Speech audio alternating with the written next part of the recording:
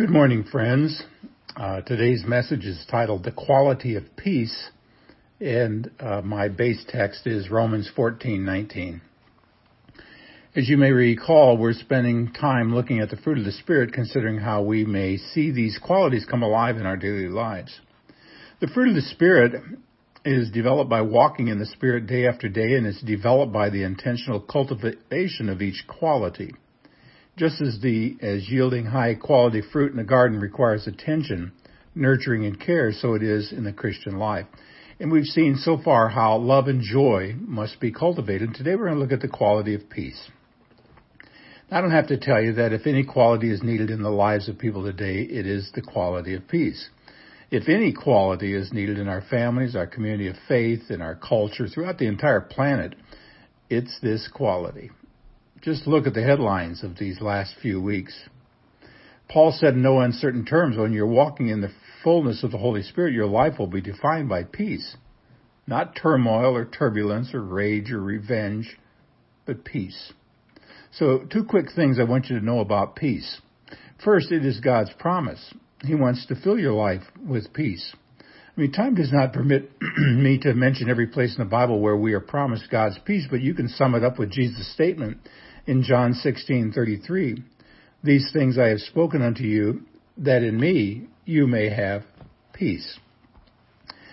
It's a promise, then, you can claim. Well, the second thing I want you to see about peace, it is God's command.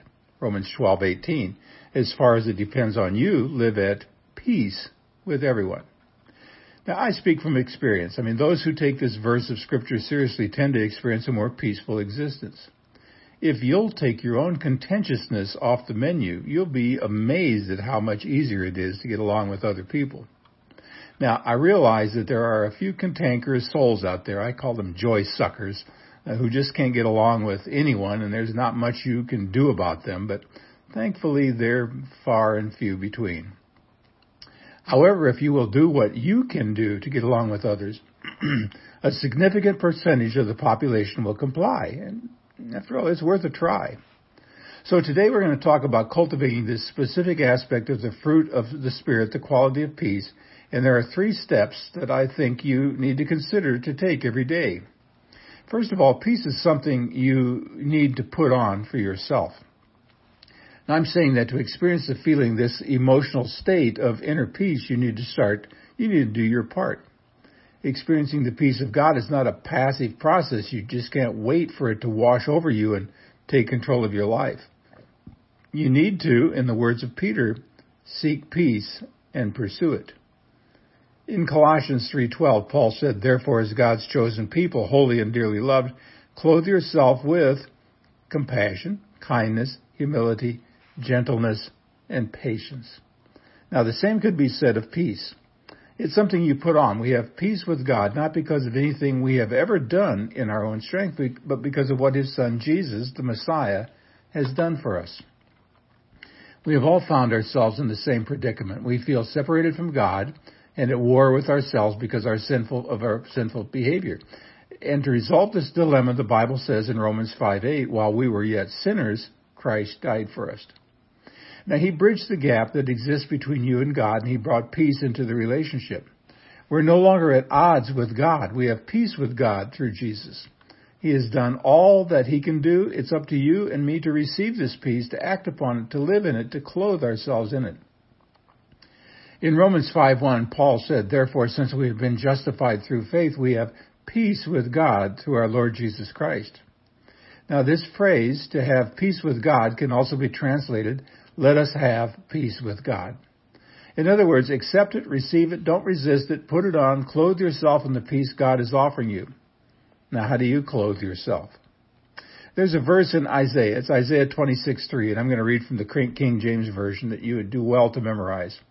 "Thou wilt keep him in perfect peace, whose mind is stayed on thee, because he trusteth in thee." You see, friends, when you fix your thoughts on God and His presence in your life and His goodness and His mercy and His love, His peace comes our way. Paul said basically the same things in Romans 8:6. The mind controlled by the Spirit is life and peace. I'm saying that if you want to experience the peace of the Holy Spirit, put your mind on your God. I mean, think about Him with intention. Spend time in the Word. Listen to music that lifts Him up. Talk to Him and talk to Him and talk to Him. By putting on the peace of Christ, you experience the peace of Christ and you cultivate its growth in your daily life. This is where it begins. And I mentioned that there are 3 steps we need to take in the direction of peace, but until we take this first step, we're not fully able to take the other 2. So you begin with saying, I need to experience the peace of God within, so I will make Him the center of my thoughts all day long. Now, second, peace is something you share with others. It's impossible to share with others what you have not experienced yourself. I mean, you can't share peace when you yourself are in turmoil all the time. That's why step 1 is step 1. As you go through the day with your mind on Jesus, you learn to share His peace with others.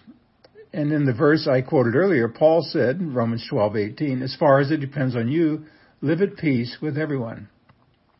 See, peace is not merely a promise, it's an order, it's a requirement. Now, every family, every workplace, every church has 1 or 2 who live to keep things stirred up.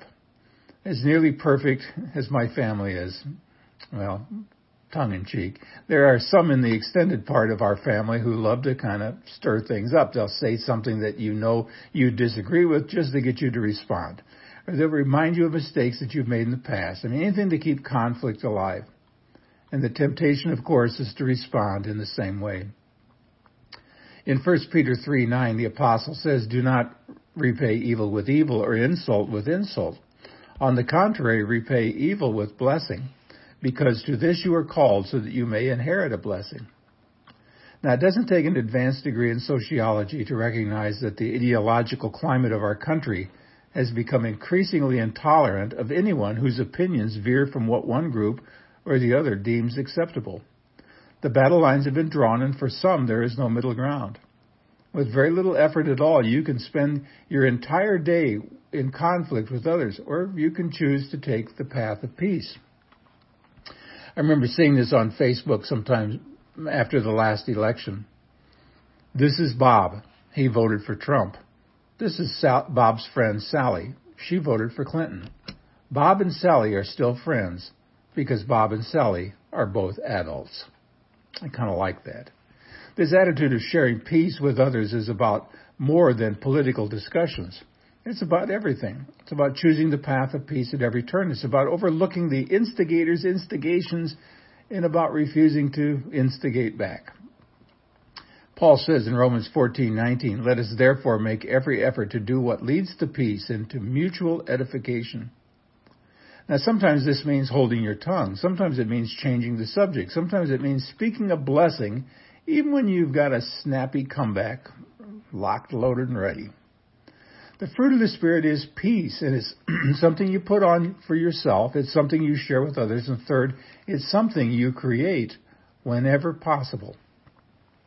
Jesus said in Matthew 5:9, blessed are the peacemakers, for they shall be called the sons of God. More than merely doing your best to get along with others, there will be times when you have the opportunity to bring 2 sides together. Now, our goal in our relationships is not to put people in their place, or it's not to knock them down a peg or 2. Our goal is to help them move up a peg or 2 in the direction of God's grace so that they can experience a closer walk with Jesus. Isaiah 58:12 says, thou shalt be called the repairer of the breach, the restorer of paths to dwell in. That's what we want to be, the repairer of the breach.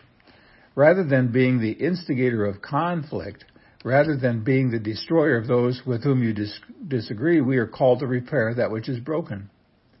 Solomon said in Proverbs 12:20, there is deceit in the hearts of those who plot evil, but joy for those who promote peace. Paul says in Romans 14:19, let us therefore make every effort to do what leads to peace and to mutual edification. That's because God has called us to live in peace. It's both a promise and an order.